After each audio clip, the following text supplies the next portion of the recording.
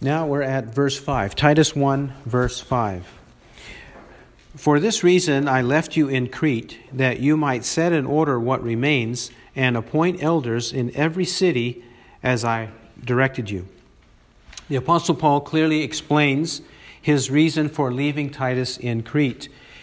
One would wonder, why would a commissioned person like Titus have to go to an island, Crete? It's a small island compared to other places around the world, but he had a desire for the gospel to spread. Again, he is preaching and teaching in places that are remote and distant lands and islands. Even Isaiah predicted that he would preach, the gospel would be preached to the many islands around the world. And this is one such island. Southeast of Greece, and it's about 50 miles wide and about 270 miles long. It's not very big. Yet the gospel had reached there, and it needed to be established there. In the first few centuries of the Christian church, we have evidence, plenty of evidence, that there was a thriving gospel that was there in the island of Crete. And so whatever Titus did, whatever Paul the apostle did, it laid a good foundation for centuries ahead. Now, this island of Crete, over the years, we'll see this in verse 12, over the years, in ancient times, and even in modern English, this island, it was a notorious place. It says in verse 12, 1:12, Cretans are always liars, evil beasts, lazy gluttons. One of their own patriots said this about his own countrymen. He said this about his own countrymen, that this is the way these people are. And in the English language, to Cretanize is to make somebody or to promote loose living, lying, deception, exploitation of one person of another. Sometimes we'll call somebody a Cretan. And why? Because it comes from this era known. Even the Greeks and the pagans knew that the people of Crete were very, very vile and wicked people, notorious for lying and for exploiting one and another, and even living a lazy life. They're called lazy gluttons. Okay, so this is the situation. This is the circumstance that Titus has to face. This is important because whatever he's instructing Titus to do here is a very high standard. And you'll see that even though these people were wicked and base, they still had to rise up to a high standard. When we face wicked and base people, it doesn't mean that we can compromise the gospel and just make them improve a little here and a little there. They ought to improve to the standard that God has for them. Right. Not for whatever standards we invent, but for God's standard. Now, he has to set in order what remains. Apparently, when they first went and preached the gospel, there were some converts, but then some division occurred, some factions, because of false teachers coming from the outside or some already in the inside. And these people created divisions, disharmony, contentions. And so Titus was kept there and sent there in order to consolidate the gospel, to consolidate the people who truly believed the gospel, to teach them what they needed to know to have harmony, to have peace in their local churches and families. And how does this start? It starts by appointing elders in every city as I directed you. He has to appoint them. Now, it's not as though Titus had the authority of an apostle necessarily, but it's likely that he served as a guide or a moderator for those people in churches that had these problems, for him to be their consultant, to give them guidance into the way that they should conduct their churches, and he was teaching them in that sense. It's not as though he was exclusively going from city to city and village to village and appointing men as elders, whomever he thought should be there.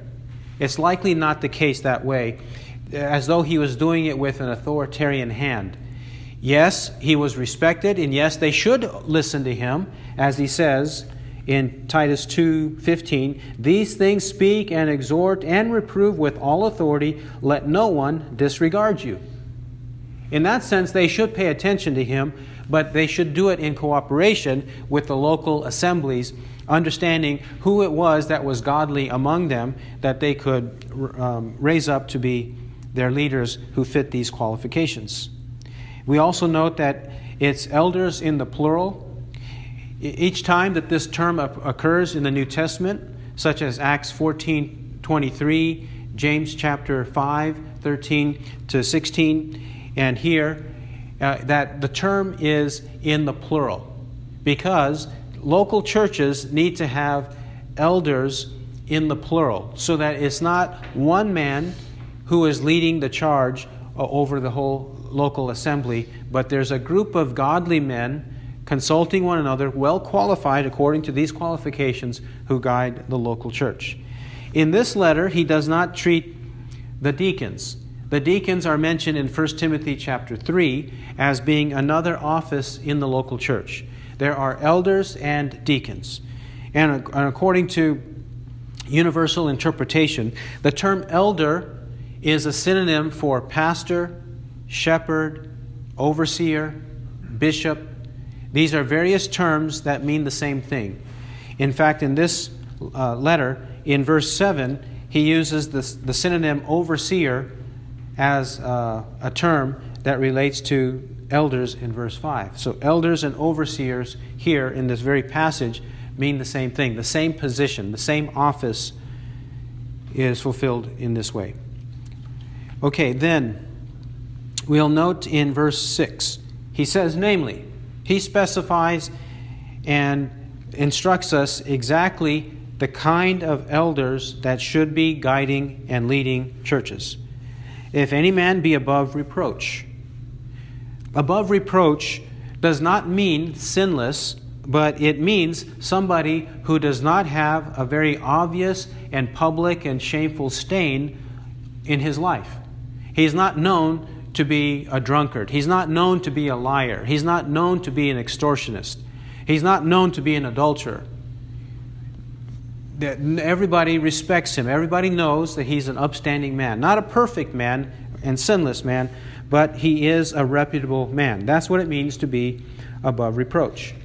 The husband of one wife, here his relationship to his wife is in view, and he must have a godly and proper relationship with his one wife.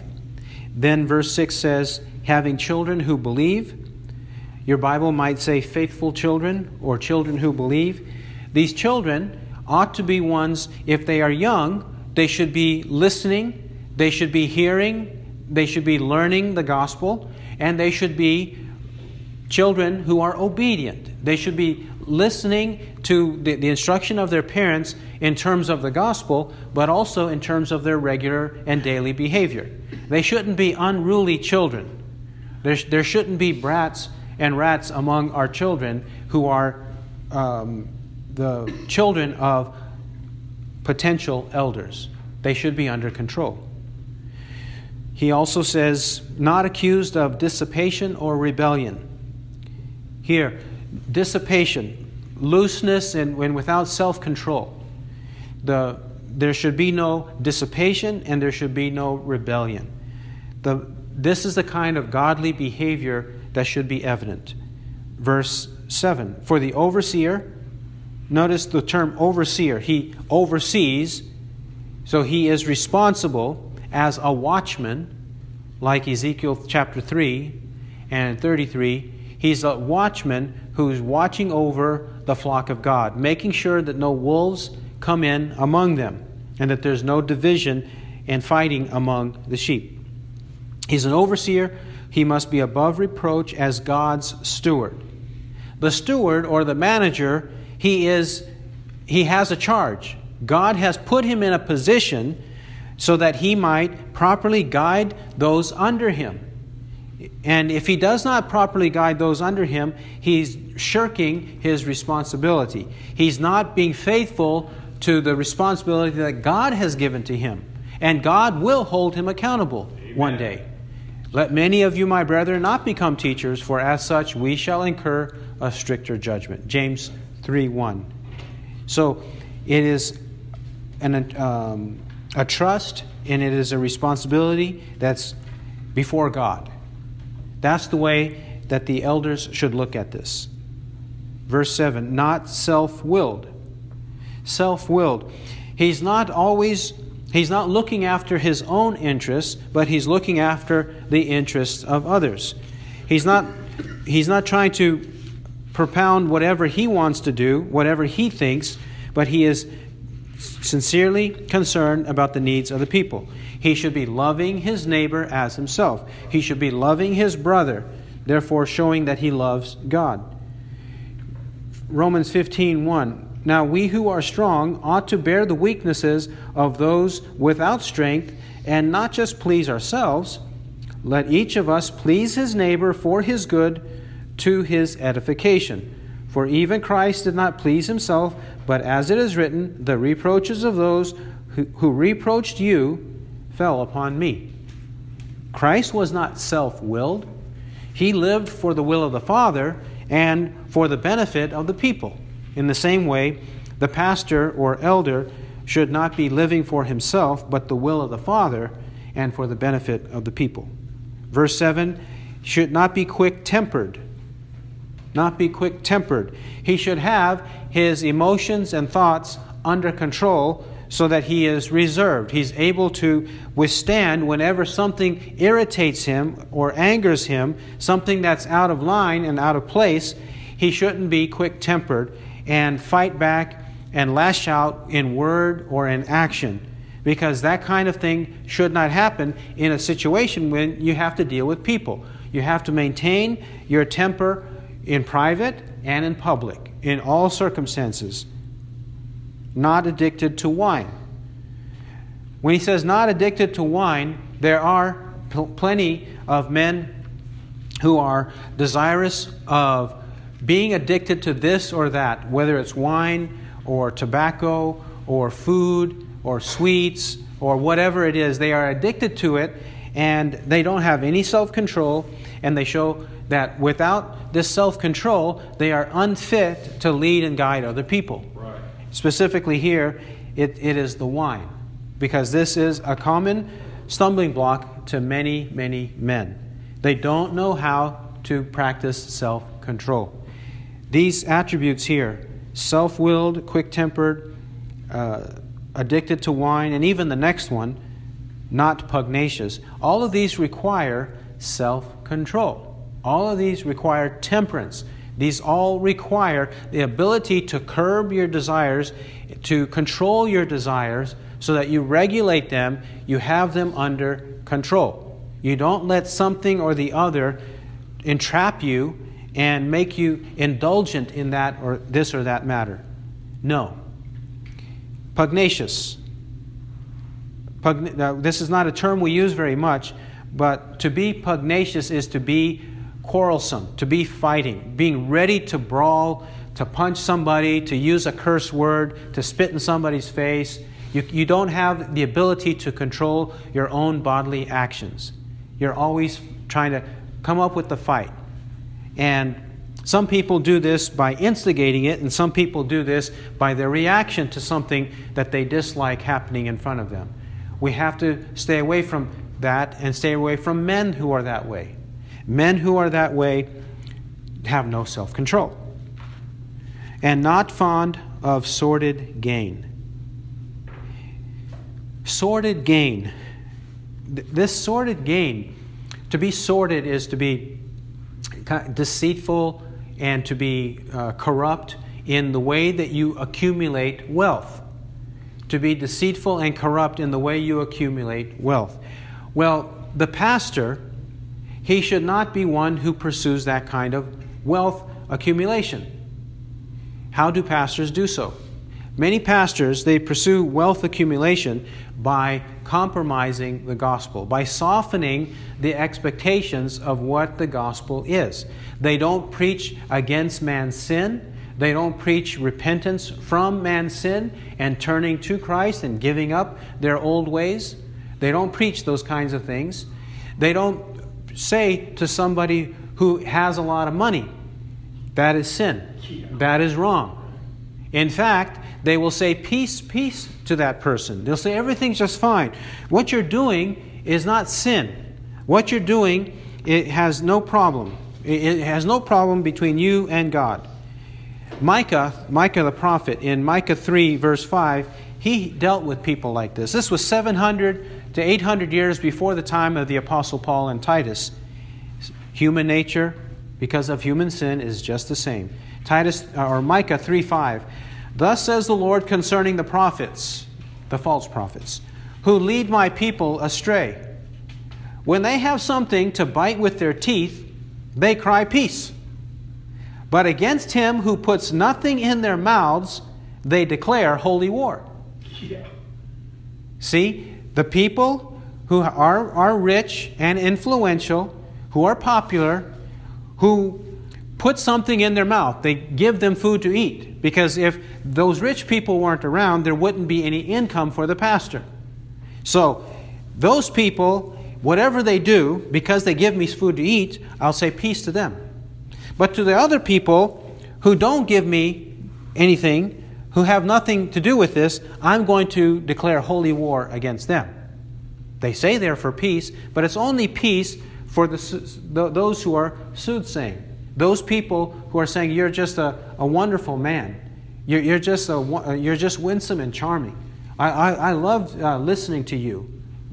To those kinds of people, they'll say peace. Because those kinds of people also, with the flattery, are also those with the fat wallets. And that's why they get along.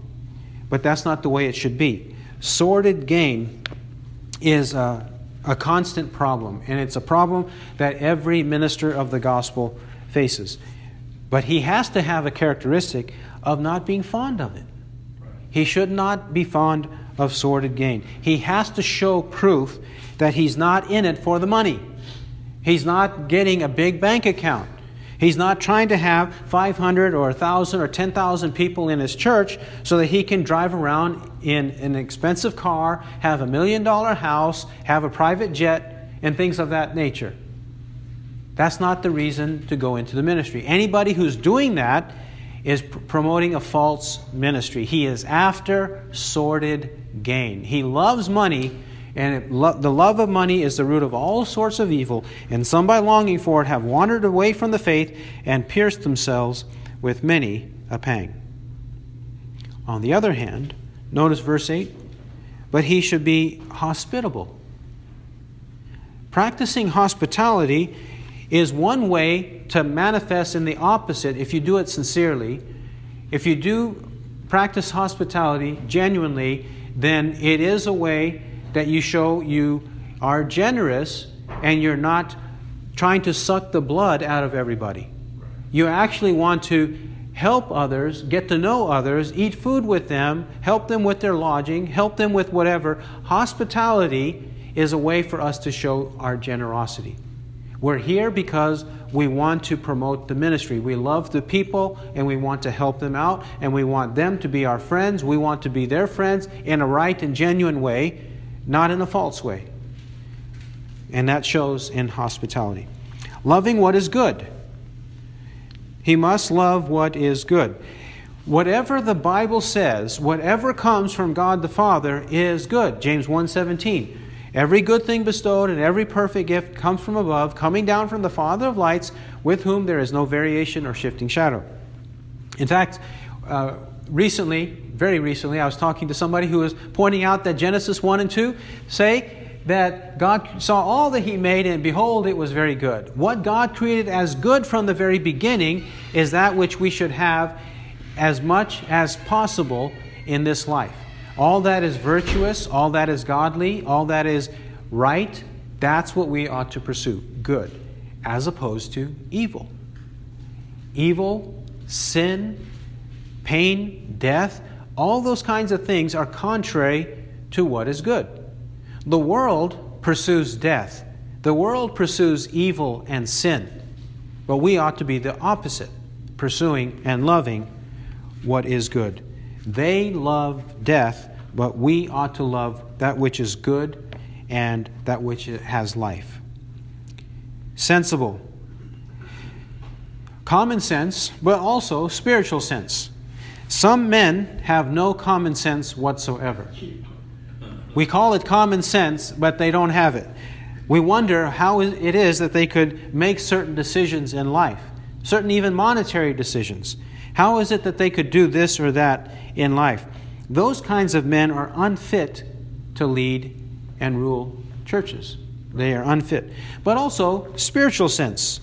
In 2 Timothy chapter 2, we learned that one who does not follow the truth does not have any sense. Notice in 2 Timothy 2:24, "And the Lord's bondservant must not be quarrelsome, but be kind to all, able to teach, patient when wronged, with gentleness correcting those who are in opposition, if perhaps God may grant them repentance leading to the knowledge of the truth, and they may come to their senses and escape from the snare of the devil, having been held captive by him to do his will."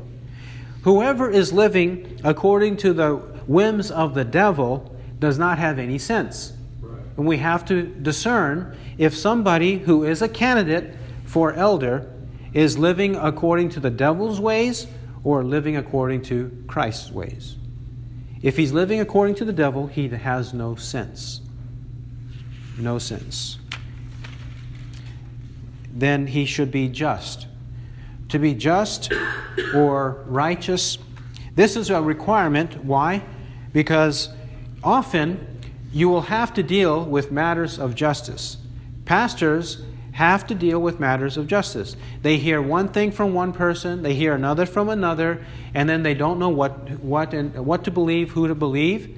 They have to be those who are not going to be persuaded. They're not going to defer to the great or to the poor. They're going to practice fairness and justice. Justice, justice, justice. That's what they should pursue. And on the basis of 2 or 3 witnesses. Not being swayed by this or that person, by this or that,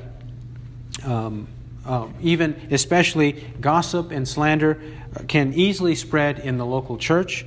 But one who's pursuing justice, who's going to check the facts before he acts, he's the one that should lead and guide churches. Devout. Being devout or devoted. Being devout or devoted. Devoted to the Lord is what he means. We ought to be devoted to the Lord through the Word of God, through prayer, through commitment to an uncompromised pursuit of the gospel. This is the kind of devotion that the pastor should have. He cannot be one who is half-heartedly devoted to God. A double-minded man is unstable in all his ways. James 1, 5-8. A double-minded man is unstable. He's not devoted to the things of God. He's pursuing the things of God to the extent that they benefit him. But really, he manipulates the name of God in order to get what he wants from men. He wants to get what he wants, whether it's stability, whether it's financial security, whether it's the fame, whether it's things like that. He wants from men, and he uses the name of God for it. That means he's not devoted to God. He's not committed to God. He's not prayerful to God and dependent on God and trusting God to provide for all of his needs. Therefore, if he does not have this devotion, he's unfit. Self-controlled. Self-control. This is identified in Galatians 5:22-23 as a fruit of the Spirit, to have self-control. Self-control, as I said before, could well summarize all of the sins mentioned in verse 7. Yet self-control has to be manifested in every area of life. It has to be manifested in every area. We have natural inclinations. All of us have these natural inclinations with our eyes, our mouths, our ears, our hands, our feet, everywhere, our desires, our appetites. We all have them, but in every regard, we ought to live a disciplined life. A disciplined, self-controlled life. Now, these are attributes, these are characteristics, these are virtues that should be evident in many pastors, in every pastor. But the opposite is actually the case. From this list, probably we could exclude the vast majority of current ministers of the gospel. Just on this basis, we could exclude the vast majority of ministers of the gospel. And this is why churches are in disarray. This is why there is confusion with the gospel. This is why very few places teach the true gospel from the Bible. Very few places do that and produce godly people. They're chasing after their dreams and fantasies instead of pursuing the things of God. Now, if those character qualities are enough to exclude the vast majority of pastors, notice verse 9. This, in verse 9, is the only active quality or functional quality or requirement that is mentioned of the pastor. And this too will exclude a lot more too. Okay? Verse 9. What should he do? He should be holding fast the faithful word, which is in accordance with the teaching, that he may be able both to exhort in sound doctrine and to refute those who contradict. He must hold fast. He has to grasp onto and never let go. That speaks of no compromise. That speaks of resolute commitment to the truth. He has to be that way. He cannot be willy-nilly. He cannot be wishy-washy. He cannot be that way at all. He has to hold fast to the truth. He calls it the faithful word. The faithful word is this faithful word of the gospel, the word of truth. Verse 1, His word, chapter 1, verse 3.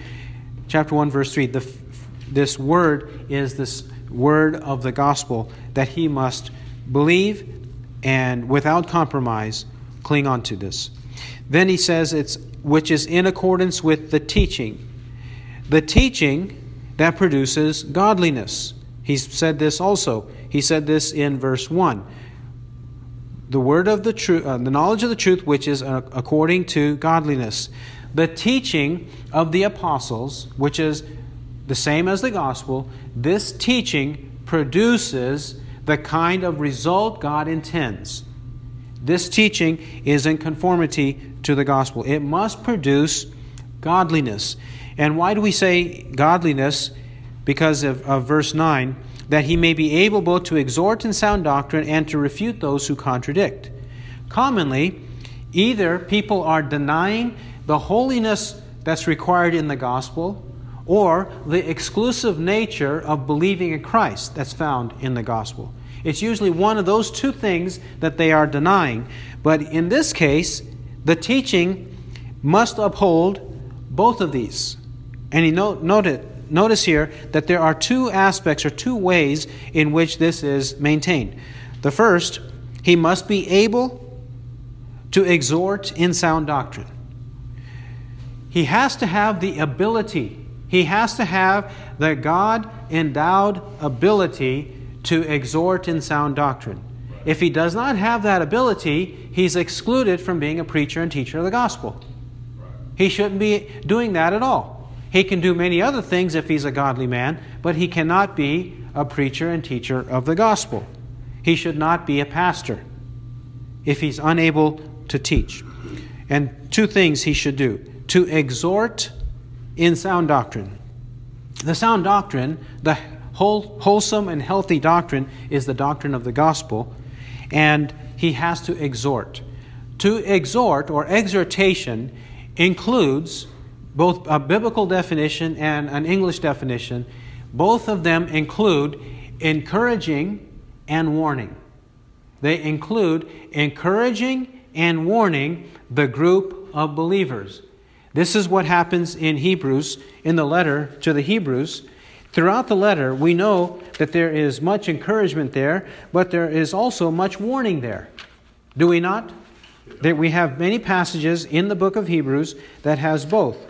And at the end of his letter, in Hebrews 13:22, the apostle says in Hebrews 13:22, "But I urge you, brethren, bear with this word of exhortation, for I have written to you briefly." He calls his letter a word of exhortation. And we have this perfect example that exhortation to the believers includes encouragement, This is what God has accomplished for us. This is the hope set before us. These are the promises God has made to us. These are the encouragements. But then there's the warnings. We have to be living before God in the fear of God. We must work out our salvation with fear and trembling. We must not reject what we hear. We must proclaim what we hear to others faithfully. All of this is warning. That's what we have in the book of Hebrews. The pastor has to do this to the group of believers. Exhort in sound doctrine. But then, to the unbelievers, to the contrarians, refute those who contradict. He also has to be able to refute those who distract and detract from the gospel. He has to. If he doesn't do that, he's not being a good pastor. He's not being faithful to his calling. There will be many, many issues, both theological and moral issues that come up. And both theologically and morally, those issues and heresies that come up have to be refuted. He has to know the Bible enough. He has to know the issues enough. He has to know the circumstances enough to be able to refute those who contradict. The people who are promoting these falsehoods have to have their mouths silenced. Why? For two reasons. The people of God, they need to have an assurance. They need to have confidence that the gospel is true. When people say something contrary to the gospel, they are troubled in their faith many times. They wonder, am I believing the right way? How could that nice person over there be so wrong? They wonder. And so they are troubled. They become less faithful. They become less in pursuit of godliness. These kinds of things happen when the people of the church hear false doctrine. This is why the false doctrine has to be refuted. If it's not refuted, it stands, and it stands as though it's got a legitimate leg on which to stand, when it really doesn't. People need to know it's worthless and it's futile. It will lead to destruction. They need to know that. And that happens by refutation. It also has to happen because the unbelievers who raise the objections, we will see this in verse 11. It says they must be silenced. The unbelievers need to be silenced so that they do not cause trouble anymore. And also, if they are silenced, a few among them will eventually realize how stupid and foolish their beliefs are and come to the knowledge of the truth. Sometimes that happens when they are silenced. They contemplate it. They realize, I was saying all kinds of ignorant things, and that man, he knew what to say.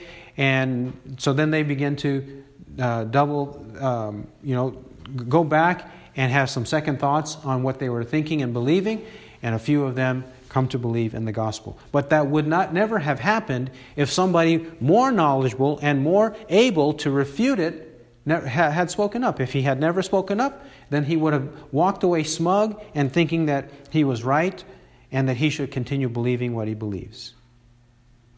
The pastor has to have the ability to do both of these, to exhort and to refute.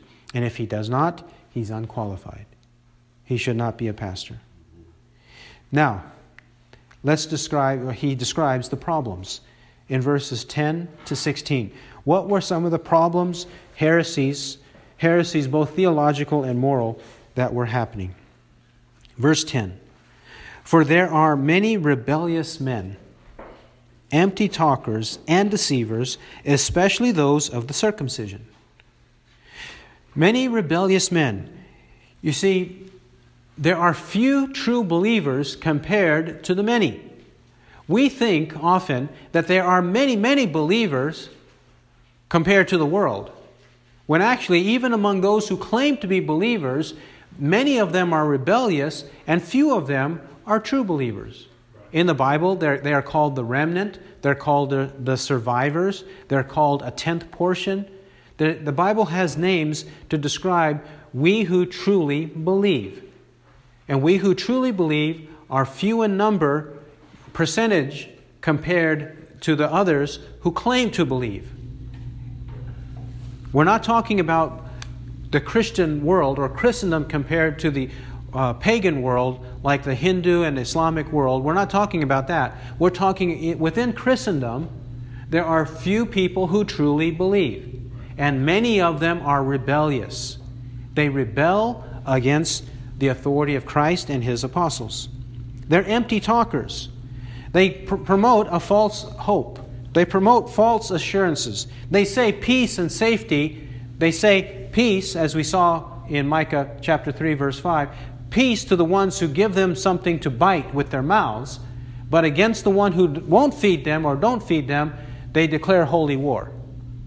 This is what happens. They are empty talkers. They don't really have substance in what they're saying. They just keep jabbering and jabbering and jabbering because they have a platform, because they have a large following, whatever. Many people listen to them when actually what they say is empty, vacuous, dark, and devilish. But they keep talking. And they deceive. They are deceivers. They claim to know the truth. They claim to proclaim the truth. But really, they're covering it up. Imposters will proceed from bad to worse, deceiving and being deceived. 2 Timothy 3:13. This is going to happen, and it will continue to happen. Satan disguises himself as an angel of light, and it is no wonder if his messengers do the same. 2 Corinthians 11:13-15. We should not be surprised. Deceivers are everywhere. But practice discernment. How are we going to practice discernment? By knowing what the Bible says. Right. Hebrews 5:11-14 clearly says that we have our senses trained to discern good and evil by knowledge of the Word of God. Hebrews 5:11-14. And among these people, those of the circumcision.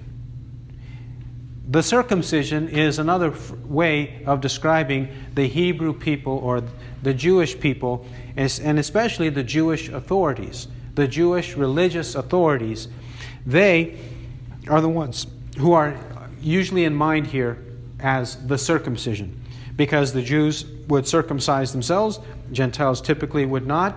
So this is a designation, and it would be natural in the course of events for the gospel to reach them, and some of them to believe, but then some of them to reject it, and then cause division in those synagogues where there were a few believers, but the many unbelievers, and then start to persuade the few to turn them away from the gospel, to dissuade them from continuing to believe the gospel as preached by Paul and Titus and others.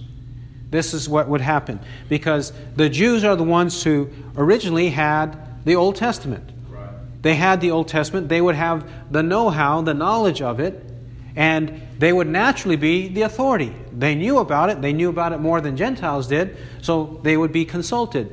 And since they would be consulted, and they would promote themselves as being more knowledgeable, they were the ones who would instigate persecution and rebellion more often than the Gentiles. Not that the Gentiles had a better spirit. Not that the Gentile unbelievers had a pure heart and a clean heart. No, not that. It's just that the Jews had the position of having access to the Word of God. They had the history and the knowledge base, and they used that to undermine people. So this is why he's saying, especially those of the circumcision. They especially are what I'm talking about here. Why? Because in the churches, you'd have Jews and Gentiles. Then, what is the right response to this scenario? Verse 11. Who must be silenced because they are upsetting whole families, teaching things they should not teach for the sake of sordid gain. They must be silenced because they are upsetting whole families. They have to have their mouths shut. Now, it's not possible for us to walk around with a weapon or with a roll of tape and start sealing people's mouths, right? He doesn't mean it that way. What he means is, like Jesus did in Matthew 22. Remember, the scribes and the Pharisees would come and ask Jesus questions, and then Jesus would ask them a question. He asked them a question at the end, Matthew 22, 41 to 46. And when he asked them a question, he asked them a question that he knew they would not answer, and that would keep them quiet. So it ends this way, Matthew 22, 46. And no one was able to answer him a word, nor did anyone dare from that day on to ask him another question. Right. That's the kind of refutation that is necessary. That's what Jesus practiced, and that's what Titus is supposed to do. Titus is supposed to do that, and he's supposed to train others to do the same. Even we, if we just practice righteousness, we are characterized as putting others to shame. And when we put others to shame, in a way, we are silencing them. 1 Peter chapter 2 and verse 12. 1 Peter 2:12. Keep your behavior excellent among the Gentiles, so that in the thing in which they slander you as evildoers, they may, on account of your good deeds, as they observe them, glorify God in the day of visitation.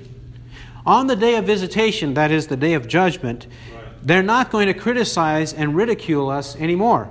In fact, they're going to be keeping quiet on that and glorifying God because of what good things we did. But in the meantime, chapter 2, verse 16, 1 Peter 2:15. For such is the will of God, that by doing right you may silence the ignorance of foolish men. Do right and silence the ignorance of foolish men. 1 Peter 3, verse 16. 1 Peter 3:16. And keep a good conscience, so that in the thing in which you are slandered, those who revile your good behavior in Christ may be put to shame. There is a sense in which we silence and put people to shame now by our righteous life and our refutation of their wickedness. And also on the day of judgment, ultimately, they will be put to shame and silenced forever on those issues. We should be practicing this now. I say this because many times we hear, no, we just need to love on them. We just need to evangelize. We just need to be positive and share the good news of Christ. We hear this very often, but that's wrong and that's unbiblical. What we're supposed to do is explain the whole gospel, not just the good parts of the gospel, but also the bad parts, the parts about their sin and the holiness of God and the wrath of God to come and eternal punishment. We have to explain those things to them. And then, when there is rejection and objection, we have to have a refutation. If they are open to hearing what we say, we have to say it. We have to say it and tell them, this is the way, walk in it. They have to be silenced. So, God does use argumentation. God does use logic and reason based on the Word. A perfect example is Acts chapter 18. Acts 18, in 18:24 to 28, we have a disciple named Apollos. Apollos was very knowledgeable in the Scriptures, and he helped the believers. We'll pick it up at verse 27. Notice how he helped the believers. Acts 18:27. And when he wanted to go across to Achaia, the brethren encouraged him and wrote to the disciples to welcome him. And when he had arrived, he greatly helped those who had believed through grace. Remember, we said earlier that one purpose in refuting unbelievers is to help the believers. Okay? It says here, he helped greatly those who had believed through grace. How did he do it? The next verse. For he powerfully refuted the Jews in public, demonstrating by the Scriptures that Jesus was the Christ. He helped the believers because he powerfully refuted the Jews in public. He made them look shameful in public, refuted them in public, silenced them in public to help the believers. and every minister and pastor should be able to do so. Now, look at Titus 1:11. Why do we have to practice this? Because they are upsetting whole families, teaching false doctrines, upsetting whole families. It's not as though they're just bothering a person here or there. They're upsetting whole households. They're creating conflict and disharmony in households. In our study of 1 and 2 Timothy, we know that this happens. We know that this happens. This is why these instructions are here. Notice, 1 Timothy chapter 2, verse 9. Likewise, I want women to adorn themselves with proper clothing, modestly and discreetly, not with braided hair and gold or pearls or costly garments, but rather by means of good works, as befits women making a claim to godliness. Let a woman quietly receive instruction with entire submissiveness, but I do not allow a woman to teach or exercise authority over a man, but to remain quiet. For it was Adam who was first created, and then Eve, and it was not Adam who was deceived, but the woman being quite deceived fell into transgression. But women shall be preserved through the bearing of children, if they continue in faith and love and sanctity with self-restraint. Then it says in 1 Timothy 3 and verse 4, 3:4, he must be one, that is the minister, must be one who manages his own household well, keeping his children under control with all dignity. But if a man does not know how to manage his own household, how will he take care of the church of God? 1 Timothy chapter 4, verse 6. In pointing out these things to the brethren, you will be a good servant of Christ Jesus, constantly nourished on the words of the faith and of the sound doctrine which you have been following. But have nothing to do with worldly fables fit only for old women. On the other hand, discipline yourself for the purpose of godliness. In 1 Timothy chapter 5, we're still speaking of the upsetting whole families. 1 Timothy chapter 5, false teachers don't practice the following. 1 Timothy 5, verse 3, honor widows who are widows indeed. But if any widow has children or grandchildren, let them first learn to practice piety in regard to their own family and to make some return to their parents, for this is acceptable in the sight of God. The children and the grandchildren should be helping their widowed relative. Right. They should be before the church does. And only after certain qualifications are met in 1 Timothy chapter 5. But when that's not happening, it creates division in the families because the widow is uncared for. And 2 Timothy chapter 3. 2 Timothy 3, verse 5. Speaking of evildoers, holding to a form of godliness, although they have denied its power, and avoid such men as these. For among them are those who enter into households and captivate weak women weighed down with sins, led on by various impulses, always learning and never able to come to the knowledge of the truth. That's the practice of false teachers. They enter into households and create division between husband and wife. This is what they're doing. And they do it, according to Titus 1:11, for the sake of sordid gain. What the godly pastor should not be doing, as it says in Titus 1:7, not fond of sordid gain, the false teachers do. They do all of these things. They promote falsehoods for the sake of sordid gain. Oh, no. That practice, that lifestyle, that orientation, that thing you'd like to do, that's not a sin. No. The Bible doesn't consider it a sin. And even if it is a sin, God's grace will cover it. You'll be just fine. This is what they do because they want more and more people to come to them, more and more people to give to them. That's what they want. That's why they preach the way they do. But that kind of gain or income is sordid. It's corrupt. Verse 12. One of themselves, a prophet of their own, said, Cretans are always liars, evil beasts, lazy gluttons. He says, one of themselves, a Cretan himself, so he's native to the island, and he calls him a prophet of their own. When he says prophet, he doesn't mean a true prophet.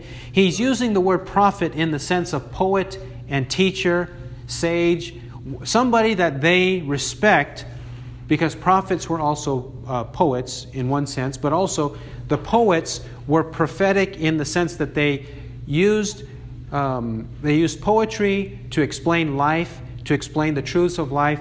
So in the Greek culture, poets and prophets, sometimes these words were used interchangeably, and that's what the apostle is doing. He's not saying that this was one of their true prophets. So, and who is he quoting? He's quoting Epimenides of Crete. Epimenides in a book that he wrote. So, what does he say? Cretans, my countrymen, he's saying, are always liars, evil beasts, lazy gluttons. You can't trust them. They practice evil. They're wild creatures. When he says evil beasts, he means wild beasts. The beasts of the field, the nocturnal creatures that are untamable, the ones that you don't keep in your house or in your barn. You don't keep them there. They're not domesticated kind of animals. They're wild animals. And wild animals are compared to wild men who are evil men, who practice evil. And they prey upon the domesticated animals, right? The wolves prey upon the sheep. And that's why they are evil and they are beasts. Lazy gluttons. They're happy to indulge themselves and they don't want to work. They're happy to indulge themselves. They don't want to work. They don't want to earn their living. They don't want to help others with their earnings. They just want to be leeches and rats feeding off of other people. That's what they want. And he calls them lazy gluttons. So this is the kind of atmosphere that Titus encountered. He did not have a very easy situation. And yet he was called to this. He was supposed to be faithful in this situation. Now the apostle quotes the countrymen so that he has another testimony. The apostle believes this about the Cretans, but he also knows that even the Cretan, who is an unbeliever, knows this about his own countrymen. So the testimony of two verifies that the Cretans are this way.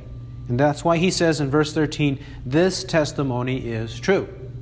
Yes, true. And because it's true, for this reason, reprove them severely that they may be sound in the faith.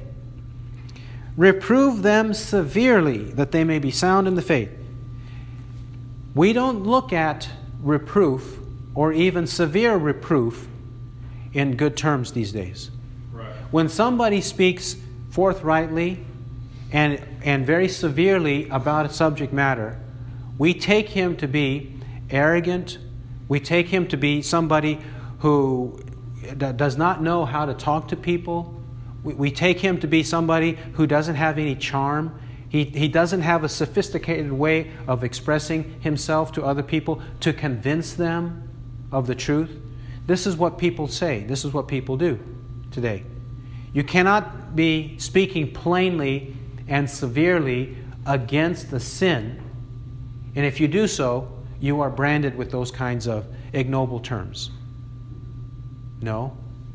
Actually, if we know that their disease is cancerous, if we know that that disease will spread, then we should deal with it severely.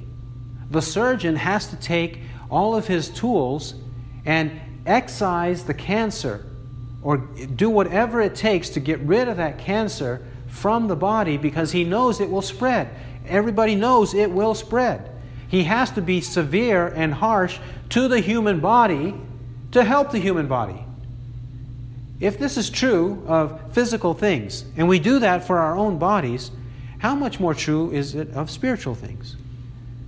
That means that if somebody commits a sin, let's say it's the sin of fornication or adultery.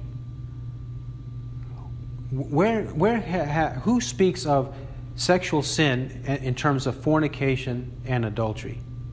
These days, people say they were with each other, they slept together, they had an affair, their boyfriend and girlfriend, a live-in, their boyfriend, live-in girl. They'll use these kinds of words, But they don't say the man is a fornicator, the woman is a fornicatress. The man is an adulterer and the woman is an adulteress. And they are sinning against God and destroying themselves and their families. They don't say that. But that's what the Bible expects. That's what is meant by speaking severely about it. We have to talk about it as being deathly, fatal, and you will go to hell if you try to justify that behavior and say it's okay in the sight of God. No, it's not. So, verse 14, not paying attention to Jewish myths and commandments of men who turn away from the truth. You see, it's not just the Gentiles who have myths and fables. They have their beliefs about the origin of the universe, the origin of the gods, the origins of their marriages, the origins of their children, and how one God married another one, and in the pantheon of gods, he has his cohorts, and among them they have this and that male god and that this or that female goddess, and then this is what happened in that family, and because they had this conflict, that's why the world is the way it is today. This is all mythology. Right. Now, the Gentiles have that, but the Jews have those kinds of things too. There are Jewish myths.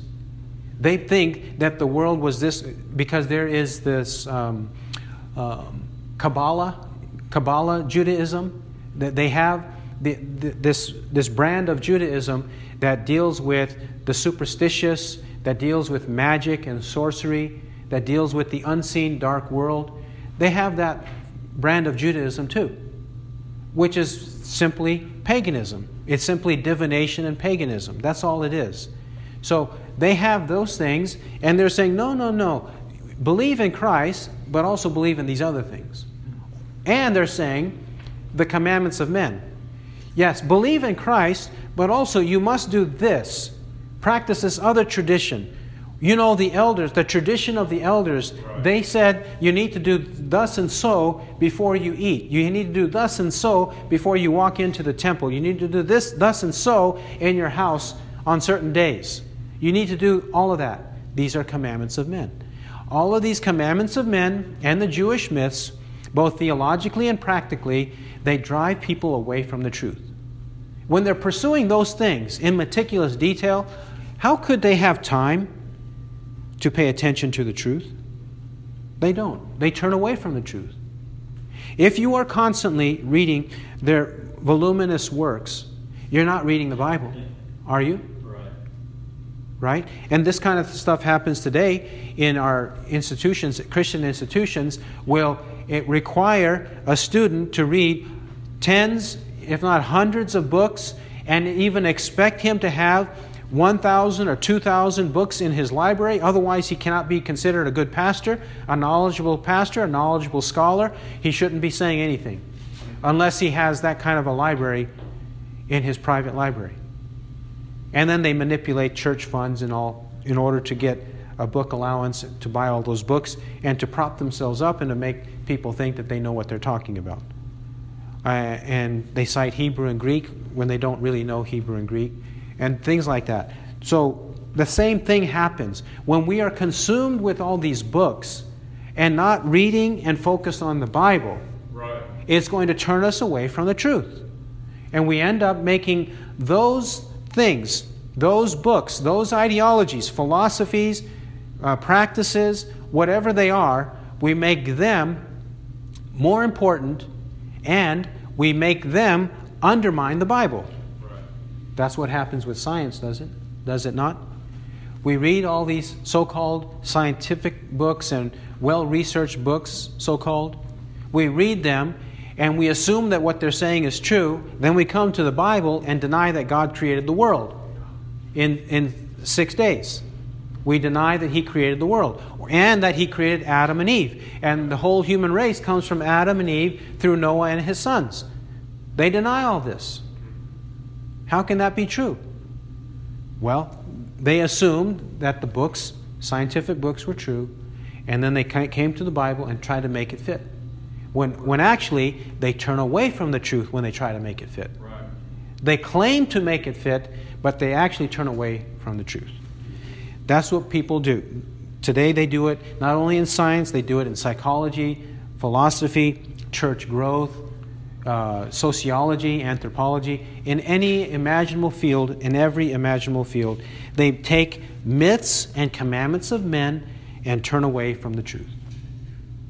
Now, in this case, he may, starting at verse 15, he may also specifically have in mind their ritual law and dietary laws. Ritual and dietary laws, because the Jews did not want to give up the distinction between clean and unclean animals, and also the rituals of the temple and of the festival days. They didn't want to give up those things. So they told the Christians that you need to do this and that. When actually, verse 15 says, "To the pure all things are pure, but to those who are defiled and unbelieving nothing is pure, but both their mind and their conscience are defiled." To the pure all things are pure. What does he mean by that? He means if you are pure in heart, you have been redeemed, you do have true faith, then you will live according to 1 Timothy chapter 4, verses 1 to 5, where he addresses two sins there, forbidding marriage and abstaining from foods. Then he says in 1 Timothy 4:3, which God has created to be gratefully shared in by those who believe and know the truth. For everything created by God is good, and nothing is to be rejected if it is received with gratitude, for it is sanctified by means of the Word of God and prayer. We can and should receive all, and he says, because it's created by God, it's good, nothing is to be rejected. If it is received with gratitude, it's sanctified by means of the Word and prayer. The Word of God and prayer. So, if we are pure, then all things that we eat are pure. All things that we do are pure. Because they're emanating from a clean heart, a redeemed heart, a purified heart. Therefore, what we do, according to the will of God, is also pure. Right. It emanates from faith. It proceeds with faith. It continues with faith. And whatever is not from faith is sin. Right. Romans 14:23, whatever is not from faith is sin. That's why he says in the last half of verse 15, but to those who are defiled and unbelieving. A defiled, impure heart is also called here an unbelieving heart. Nothing is pure, but both their mind and their conscience are defiled. If they're unbelieving, they pretend on the outside to have purity, right, but inside they're full of dead men's bones. They are a coffin that looks beautiful on the outside, but inside it is degrading. It is decomposing. It is corrupt. That's the problem. Whatever is not from faith is sin. So even when they do good things on the outside, they're not good in the sight of God. Amen. He's saying both their mind and their conscience are defiled and nothing is pure. So it doesn't matter. You can perform all the rituals, you can offer the animal sacrifices, you can keep a dietary distinction, but nothing of that helps you because you're still impure and unbelieving. Verse 16. They profess to know God, but by their deeds they deny Him, being detestable and disobedient and worthless for any good deed. They claim to know God. They profess to know God. They say they have faith. They say that they are Christians, but they don't know God. By their actions, they actually show they don't believe in God. They deny Him by their actions, and they're detestable. They are loathsome to God, an abomination to God, disobedient to God, and worthless to God for any good deed. God considers them hateful, disobedient, and worthless. People who live a contradictory life, a hypocritical life. They claim to know God, but by their deeds they deny Him. 1 John chapter 2, verse 3. And by this we know that we have come to know Him, if we keep His commandments. The one who says, I have come to know Him, and does not keep his commandments is a liar, and the truth is not in him. But whoever keeps his word, in him the love of God has truly been perfected. By this we know that we are in him. The one who says he abides in him ought himself to walk in the same manner as he walked. So our life and lips have to match. If they don't match, then we are lying to others, lying to ourselves, and we are detestable, disobedient, and worthless for any good deed. He who has ears to hear, let him hear what the Spirit says. Amen.